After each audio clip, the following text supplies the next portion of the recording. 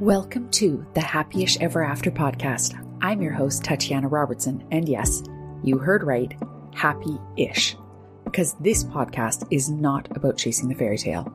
Our purpose is not to find Prince Charming and live in a castle. Our purpose is to live our own true story. But how do we do that with the overwhelm of the daily grind? Here on Happy-ish, I talk to so many amazing people, and we aren't just here to inspire you. We are here to give you tangible takeaways that you can use to create a life that you love, a life where you have tools to improve your mental and physical health, a life where you are the center of the story. The fairy tale was never real, and that's the good news, because that means that you can take the pen and write your own story. Now let's get started and see where this takes us. Welcome back, everyone. You're in for another exciting episode. And I know that I say that so often, but it really is the truth. I have been wanting to talk for so long to Kim. I find the work that she's doing is very aligned with the work that I do. And I feel like her values are just so similar to my own. But first, I'll give you a little bit of a background on Kim. Kim Basler is a food, freedom, and mindset coach. She's a published author and CanFit Pro's new presenter of the year for her work on body image and mental wellness. With 30 years in the industry, she specializes in disordered eating, body diversity, and helping women improve their self-worth beyond the number on the scale. Welcome, Kim. Hello, I'm so happy that we are here together and we're going to share this time. And yes, so we've talked about this for a little bit, so it's great. It's just such an important part of the conversation, right? So how did you start off? What led you on this journey to do this work? Well, don't we often get into the work we do because of our own experiences? Oh, yeah. And yes. So I had been working in the fitness industry since I was 16 years old. And all that time in the fitness industry, I was struggling silently with my own sense of self, my body image, my disordered eating, started weighing myself at the age of 12. And that became a daily pattern of controlling my body size. And especially, I always look back at my lifestyle and go, I was young, I was struggling with self-esteem. I grew up in a household with a mother who was a dieter. And then I went into the fitness industry. So I think it was just this perfect storm of what I was living with. And the way I got into the work that I'm doing now is because I ultimately started to get very sick on top of all of the stress that I had carried my whole life around my body, stress around food. It also then went into, I guess, as I moved along in my career and I was in a management position with 70 fitness instructors that reported to me in 5 clubs. I also was a mother. And I believe what happened was the stressors just became too high. My body was saying no more. And I started to get sick with body hives, chest pain, sleep, restless leg. And then, of course, it moves into all parts of our life. And eventually it was my mental health that was scaring me. And I say this often, I wish I said, I need to take a break, but I didn't. My body just said, I believe in God. He pulled me out and said, you need to get some help. And I left the career with the intentions that I was going to just take a leave of absence, right? Because this was my entire identity the whole time. Yeah. But I realized very quickly that I needed to remove myself from that industry, at least for now, or at least in the capacity that I was working in it, to begin my own healing journey, which then made me realize that this is the work that I need to continue to do for myself, but that I know so many people needed. And so I began, my own schooling that I took through an institute that trained me in the ways that I've trained. Yeah. And then a lot of my own soul work and spiritual work that has led me to now supporting women around the world with body image, with healing, relationships with food, exercise, and ultimately finding their own self-worth and confidence in whatever that looks like for them right now, because we're always in the period of growth, right? Yeah. That's how I'm here. Something that I think is so important that you have just told us about is the fact that you actually were inside the industry. You were the person that other women would look at and think, oh, everything would be okay if I was like her. And your story is not uncommon. I have talked to so many people who have come from the fitness industry who have said, I just didn't want to be that person standing at the front anymore or on a magazine cover saying, isn't this great? Because it was not. And the struggle and the strife, smiling to make it look like it's so easy to do. I see you nodding.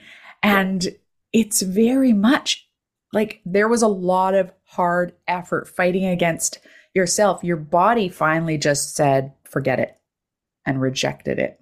Yeah, it's exhausting pretending like you have it all together. And I openly say, I sought validation from the outside world telling me how amazing I was. Yeah. You know, it's hard to admit that, but because I struggle with my own self-worth, every time somebody said to me, how do you do it all? You know, I wish I could do it like you do. Yeah. That fed me. And I knew like and it wasn't like it was I wasn't conscious about all of this, but I can see it now as I look back. But you're right. Like it's the armor that I wore every day. And there was many times where, you know, nearing the end when I was so exhausted and overwhelmed, I wasn't sleeping anymore. And there was fighting with my husband, like everything was going on. And I'd be crying in the car. And then I'd get to my destination, take a couple slow, deep breaths, take a look in the mirror and make sure that I didn't look like I'd been crying. And I'd walk into the club, open up the doors and put my smile on because I was known for my smile. You know, it wasn't always forced because I did genuinely love what I did.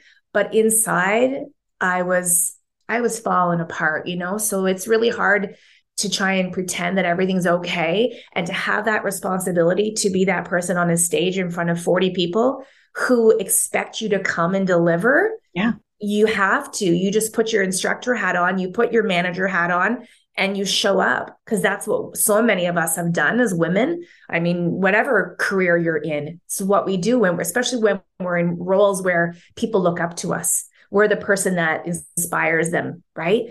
Yeah, it was exhausting. And, you know, when I look back now, I'm like, yeah, no wonder I was sick. Yeah. And there's not acceptance really I think the fitness industry may be the last place where body diversity, there's this constant push of, no, you're not actually fit unless your body looks a certain way. And you can only teach like the big girl class if you don't fit into that mold. Yeah. And so there's nobody to guide us when we're young and we are still working through our own, not that we ever stop, but when we're particularly impressionable, when we're young and we first get exposed to a fitness routine or a program and we don't see the diversity of bodies and what health and strength can look like from multiple perspectives. Yeah. So I'm so glad that you are literally like pulling back the curtain. That's what you're doing. You're like, this is the real me. This is what I was going through at that time. I really resonate with that. I had the same, you know, people often know me and because, you know, I lost over 100 pounds and they're really fixated because they want the magic number. Mm-hmm. And it didn't matter how many times I said, but the biggest change is on the inside. It's like, that's nice. Okay, but tell me how you did it. Right? Yeah. And that's because we all want to fit in. And we know that looking a certain way helps us fit in and belong. Mm-hmm. And we're all looking for something that's going to give us that immediate shift as quick as possible. So, you know, that's why people are so, you know, gung-ho for the quick weight loss, even though they know that it's likely not sustainable, but it's going to give them that immediate like sense of, I'm going in the right direction, right? Yeah, I hear everything that you're saying, and it is an internal journey because once we start to allow that healing to take place and we recognize there are so many factors that play a role in what our body is meant to look like, at least right now, this now body that we're in, there's so many factors that play a role. And, you know, maybe your recovery and maybe where you feel best, you're going to be a little bit heavier than you are now. That's a hard thing for people to wrap their heads around when they've attached worth and society has attached worth to size. Yeah. It's a difficult one for people. It absolutely is. And there's this huge amount of shame that is placed on people. And shame, does anyone say, oh, I became famous physicist because my parents shamed me about my intellect and they told me that I wasn't worthy. And, like that doesn't happen. We're like, be healthy. And there's shame associated with the whole idea that if you aren't a certain size, you can't be a good role model for others. And so what happens when we're shamed? Well, it just starts that cycle. And something that I really want to talk to you about is the cycle of emotional eating and the role that that plays, because that is that inner work of understanding emotions. And I know this is an area that you have a passion around and that you have a lot of expertise in. Yeah, let's do it. Let's talk about it. Yes. I think it's the number one thing, actually. Most people are like, if I could just stop, and they see it as a willpower issue. I don't have enough willpower. If I could just say no, like I know that I'm sad, but then I just need to treat myself. What's your experience with the people that you work with? Well, my experience is that people are not taught how to feel their emotions, to understand what it is they're feeling. And we're taught that everything around emotional eating is wrong, and that we are to stop emotional eating, and that food is only meant to be fuel. And so when they have any experiences where they're eating for reasons other than physical hunger, and especially if they're living then in a body that still isn't society approved, then they feel guilt and shame over it, right? So I mean, what I was talking about, we're going to talk about it today, is those gifts. What is the gift behind our emotional eating? Why is it happening? What's going on? Because when we can understand that if we have found ourselves in a place where food has become a source of some type of support, coping, whether we're pushing down something, there's wisdom in that. And it's not to say that I'm saying, let's just do it for the rest of our lives. No, but we can understand and have compassion for ourselves if in fact it's happening, so that we can then address it. So explain to me, how exactly is emotional eating a gift? Mm-hmm. Well, again, you've already said it. It's like, it's never about the food. There's always something underneath it. Mm-hmm. Okay. So there's a few different scenarios I can take this conversation, but ultimately, when I look at emotions, okay, so if we've been really good in life at ignoring our emotions, not wanting to give them any attention, feeling like they're wrong on some level, we've learned to push them down. Maybe we were told to push them down as children, stop crying, stop being so sensitive, just get over it. So we've pushed those emotions down all of our life. And many people, especially with binge eating, as we push it down with food. Okay. So we're doing that. The feelings surface to the top.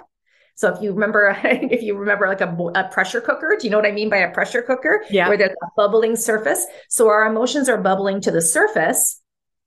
And then if we recognize that we are then seeking out food, the gift of that is to recognize everything that we are needing to feel right now is already at the surface. It's right there. So if we're looking for that deeper healing, that deeper purpose of moving towards our more authentic self, we don't have to go, digging for it. It's already there. Yeah. So if we can give ourselves that permission to recognize maybe there is something that I'm needing. One of my golden questions always that I ask my clients, and I speak about it in podcasts, is if we can be in that moment where we acknowledge, okay, I'm not physically hungry. Let's answer that first. I know I'm not physically hungry. I am seeking something from food. To be able to practice the pause, and to be able to be with ourselves in those emotions. And I know it's not easy, but to be able to label the emotion, because that's what the emotion wants. Yeah.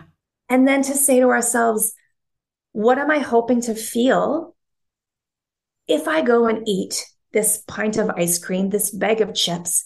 What am I hoping for that food to do for me? What do I want to feel afterwards? If we can get those answers for ourselves, we then can start to go, well, how do I meet that need without always going to food? And note that I said not always going to food. It's okay if we still go to food sometimes. It's okay. We want to just build up that toolkit. First, food is so connected in our culture. The whole idea of saying food is just a fuel source and it's nothing more. Well, have Thanksgiving without the turkey or whatever it is that you have in your family, or Christmas or Easter. There's a reason why big cultural celebrations are also about the traditional foods of your culture, because food is also the way that our culture expresses love and caring and all of these things. So first of all, yes, we can't just turn off everything that we've ever learned and how our society functions and say, nope, never use food. Like just accept that sometimes food has a role to play. But I love what you said because you take a very similar approach to what I do. My first thing is awareness and to actually name the emotion. That is the very first step to any healing. You can't heal what you don't know. Imagine if you were going into a surgical procedure and the surgeon said, "What are we fixing?" And they said, "I don't know, but fix it." You don't know if you've got appendicitis. You don't know if you've got like a tumor somewhere that's causing pain. You don't know what it is. How can you fix it? Like that very first stage of just naming the emotion. And the thing is, it sounds so easy. And I've got to be honest, I found it really hard. I don't know if you've read it, but Brene Brown's new book, Atlas of the Heart. Oh, I see you nodding. Giving the words to those emotions. Because how often do you say, well, I just feel meh, or this is one, I'm bored. No, you're not bored. You're not bored. We know that you're not bored. But what is it really that you're feeling right now? And why does it make you feel uncomfortable? Oh, yeah, because how often do we just have like those primal emotions? Like yes. Anger, right? So I'm sure you've seen it before, that beautiful emotion wheel, right? Where it's like, what are the emotions underneath these main emotions? Mm-hmm. That helps people. But I love the Atlas of the Heart too, because when we're seeing it expressed through another person, then we can like, yeah, that's what it is. This needs to be in schools. we need this, right? Because if we can just allow all of our emotions, to be understood and validated, right? That all emotions have a role here, because then that gives us the direction of what it is. Do we simply allow ourselves to feel it and know that it's okay? Or is there something that we need to now address? Like if I'm going to give an example. If your listener has just had an argument with their partner, their loved one, their spouse, or child, and they're feeling unheard, they're feeling not seen. And then they're left with that feeling and they're angry, they're unseen. That's where we go, okay, well, this is what I'm feeling. What do I do then? What do I need to do? I need to learn how to express what I'm feeling. Why does this upset me so much? And that to me needs to happen before you can even go and address it with somebody else. Yeah. Right? Because otherwise we go into finger pointing and so forth. We have to be able to walk those journeys with ourselves and know that what I'm feeling is allowed, so that I can be able to then address what it is that I need. Mm-hmm. Yeah.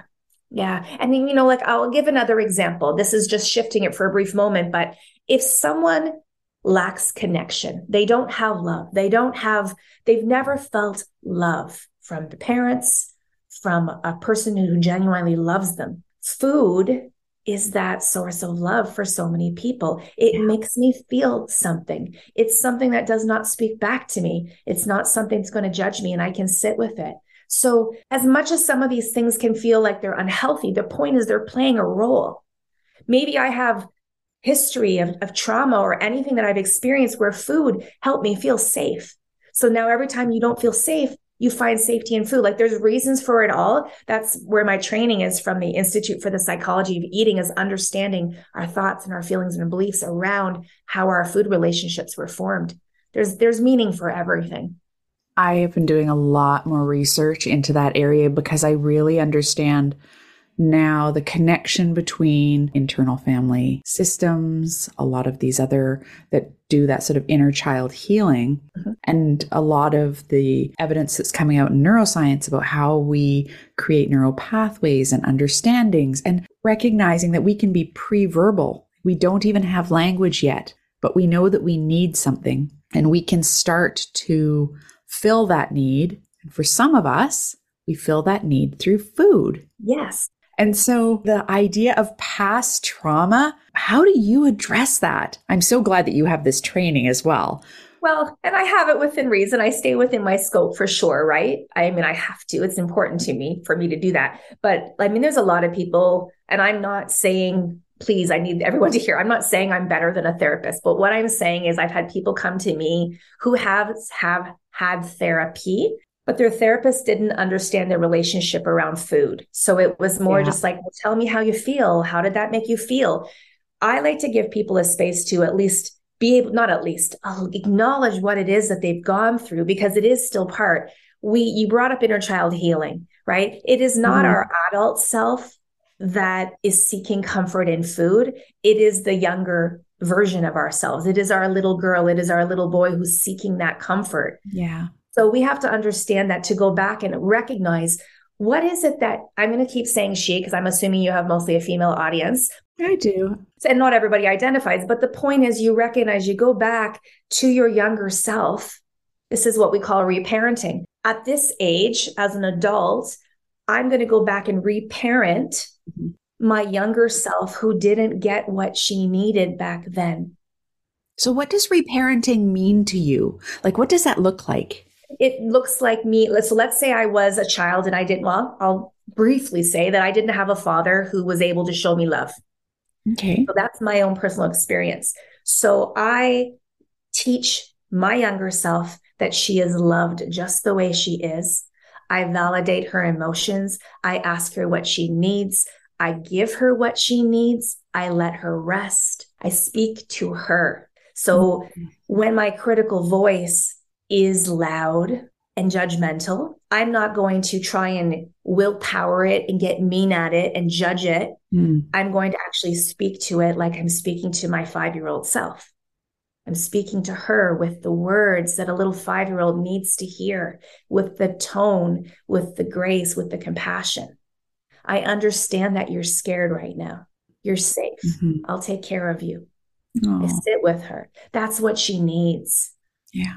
Yeah. And of course, I know we've talked about this a little bit, like the emotional freedom techniques, which is a newer certification that I have, which is tapping for most people. Tapping is really a beautiful tool that helps to move emotions that are stuck in our system. When anxiety shows up, when fear shows up, we can move those emotions and this is what I love about tapping, is that everybody can learn how to do it technically and be able to do it on themselves, which helps us feel safe. It's a nervous system. It helps to regulate our nervous system.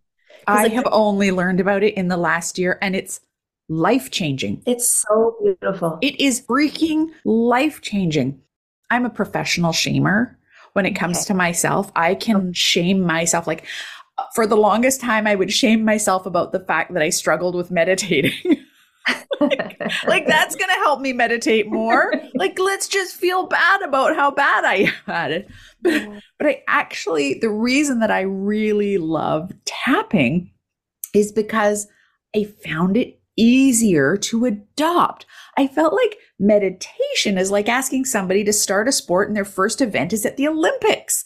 But you can be introduced to tapping and tell me, like, this is my personal experience. My personal experience was that it did immediately calm my nervous system. It immediately gave me something to focus on, because the brain's always looking, where am I looking? Where am I looking? And the whole idea of meditation, is like the reflection and just letting things be. I'm like, that's not a thing in my world. So tapping, being able to just focus on that and allow the sensation was so much easier for me. That's what I found so powerful about it. And that's why, please tell me about your experience. Is my experience shared by other people? Have you seen that with others? Yeah, absolutely. I just literally did some tapping with a brand new client last week, and right away, she felt so much better. And we literally just did a tiny little taste of it, just because there was some fear showing up there. So right when somebody's exposed like that, when somebody's feeling very vulnerable or they're feeling like they're pulled back, I like to do tapping right there in that moment so we can talk through what it is they're feeling, because it helps to move them.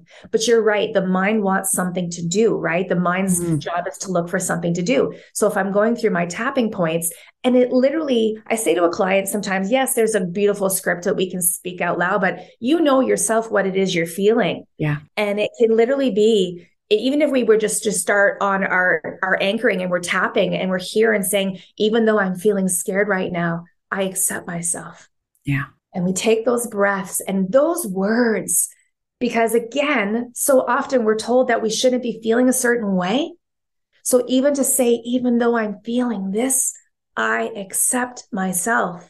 Yeah. Picture a little child hearing that. I accept you. Yeah. That's what they need. So you're right. It is an immediate shift.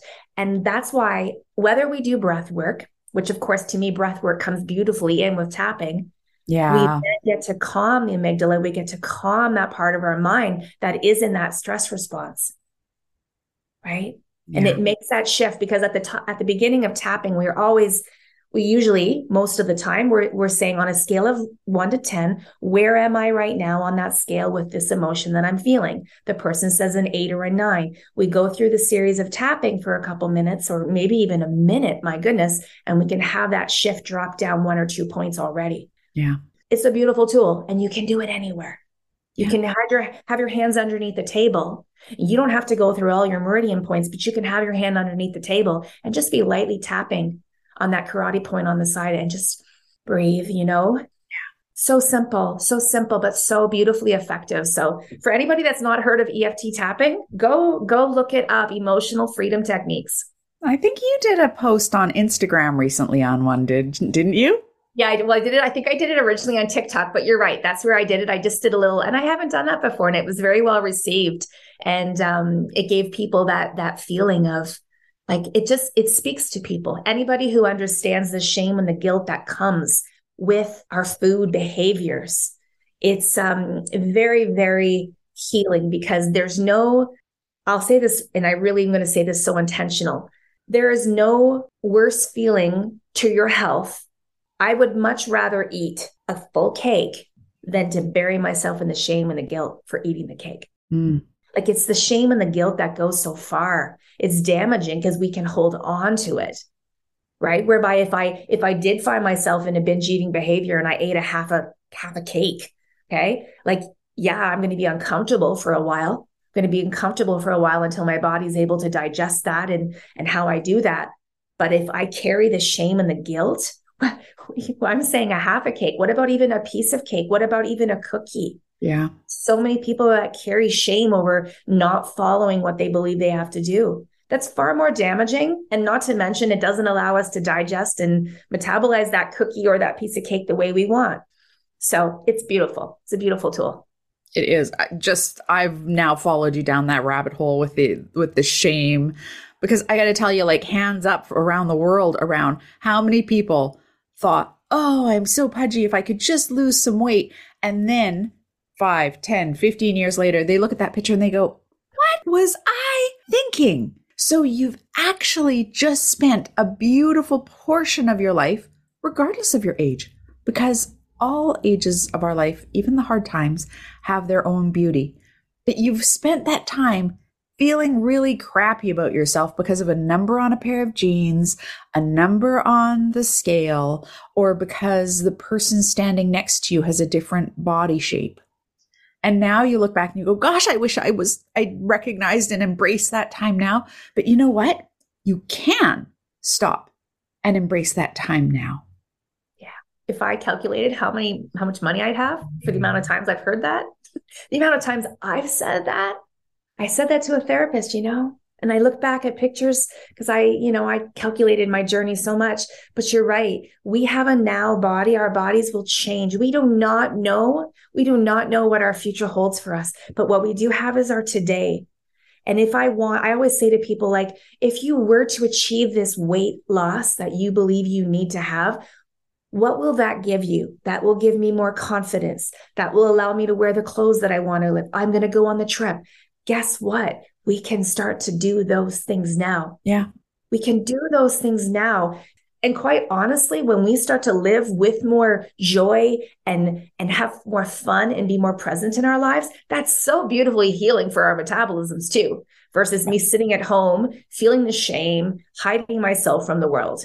Right. And I think that's why I won't take this down a whole nother tangent, but that's why I think the body neutrality is really, really taking a step forward, because if I can't learn how to love my body right now, but I don't want to hate it anymore, how can I be okay in this current body and recognize that I'm so much more than it too? Yeah. And I think if body neutrality is a new term for your listeners as well, look that one up, because that seems to be the direction that a lot of my clients are wanting to go right now, is to learn how to be more neutral in their lives. And I love that. My understanding of body neutrality, it encourages me, because if there's no point in my life where my rib cage isn't going to get smaller, I always feel like I'm built like Michael Phelps anyway, but like big shoulders. Like if I was going to say, oh, the only way that I can have a happy, content life moving forward is for me to actually love something that is not my favorite thing, then it seems attainable to actually say, I can just stop criticizing the heck out of it or feeling ashamed of the shape that I have. Like, to just be like, that's life. Absolutely. I like parts of me. I love parts of me. Parts of me I don't like very much. But can I see myself as a whole then too? Like, I'm a whole. I love that. And that's exactly it, because there's parts of us that we cannot change, right? Like, and I really believe that opens up the journey towards more self-acceptance and more love anyways. And when we do that for ourselves, we go inward, taking us back to the beginning of this conversation. We go inward and we recognize who we truly are. That our body is not simply, but our body is the beautiful vessel that we get to experience life in. So we treat it well, we take care of it, but we do not need to obsess over every single part of it and feel like we have to fix so many parts of ourselves that in fact are not broken. Yeah, they aren't broken. I just had a moment when I said that. I went back in time. Oh, like, why is it that I always thought the Michael Phelps thing? And then all of a sudden I had this memory of being young and having a family member saying, she's just built like a swimmer. And to me, that meant broad shoulders, narrow hips. And the worst of it is that I'm not a very good swimmer. Like, do like if someone said that and I went to the Olympics in swimming, I'd be like, woohoo, see? But for me, how I interpreted it was not very positive, and because I'm really not a very good swimmer. But, sometimes these little things, they aren't actually rooted in our own opinion.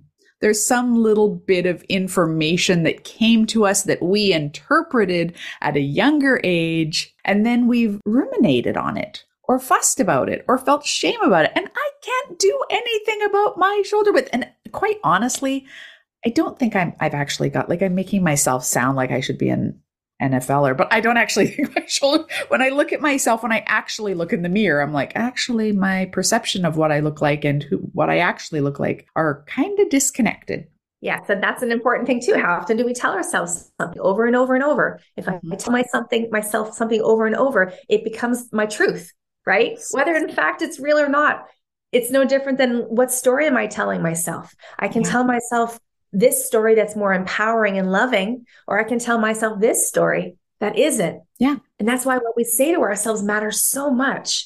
And that's what I love when we're talking about body neutrality. So in the instance that I just gave, where I'm being very critical of myself, I see, okay, so this actually is a childhood wound that maybe I need to do some work on.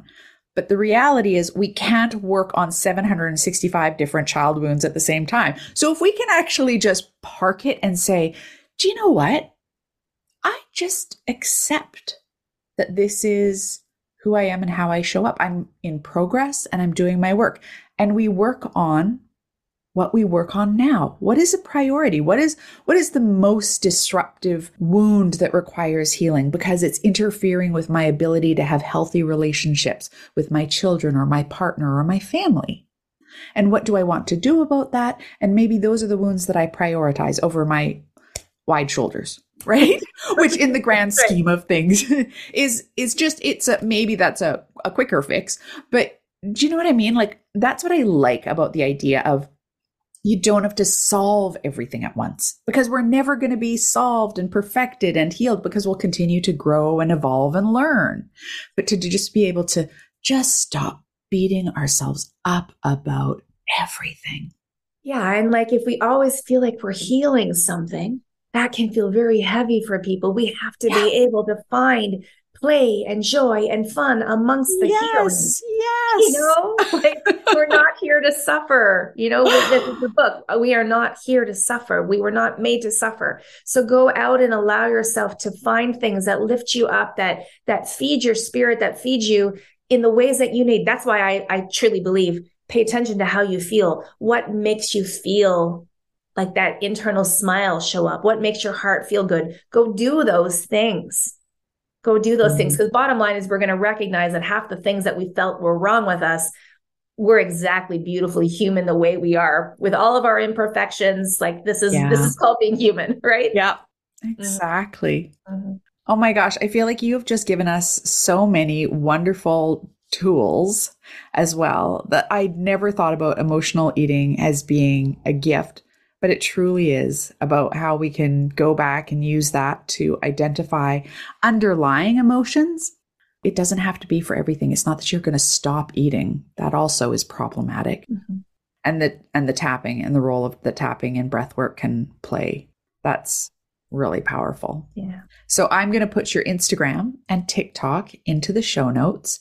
If somebody's interested in working with you, what's the best way for them to connect with you? Yeah, I would absolutely. I mean, obviously, you're right. Instagram and TikTok is great. My website is brand new. I was going to say she's beautiful. She is beautiful. I put a lot of work into her. So my website's kimbasler.com, and everything is in there where you can, grab my free gift on there. Come onto my email list. There's places where you can book a consultation with me where we can chat. I'm open, right? Like I'm open to explore, to see if we're in the best fit, right? So that's the best place. You can understand my story a little bit, understand the work that I do, how I do it, because I have one-on-one coaching. I have my group spaces. I have my community where I teach fitness still, but I just do so in a very different way. So that's what I would encourage people to do, is to head to my website, kimbasler.com. I will put that in the show notes as well. Thank you. And tell us, you mentioned a free gift. What is it? Yes. So on my website, there is beautiful steps to help you learn how to love and embrace who you are today. So that free gift is right on my website, and they can go there and get onto that list with that. The other thing, I guess, if it speaks to your listeners, I have a 14-day free trial for my Empowered Movement community. That also is a really nice space to get to know me and the work that I do. And that might be something that people might want to do as well. Oh, that's amazing and generous of you. Thank you. You're welcome. You're welcome. I've really enjoyed having you on the podcast. Thank you for bringing me on. I've enjoyed this conversation.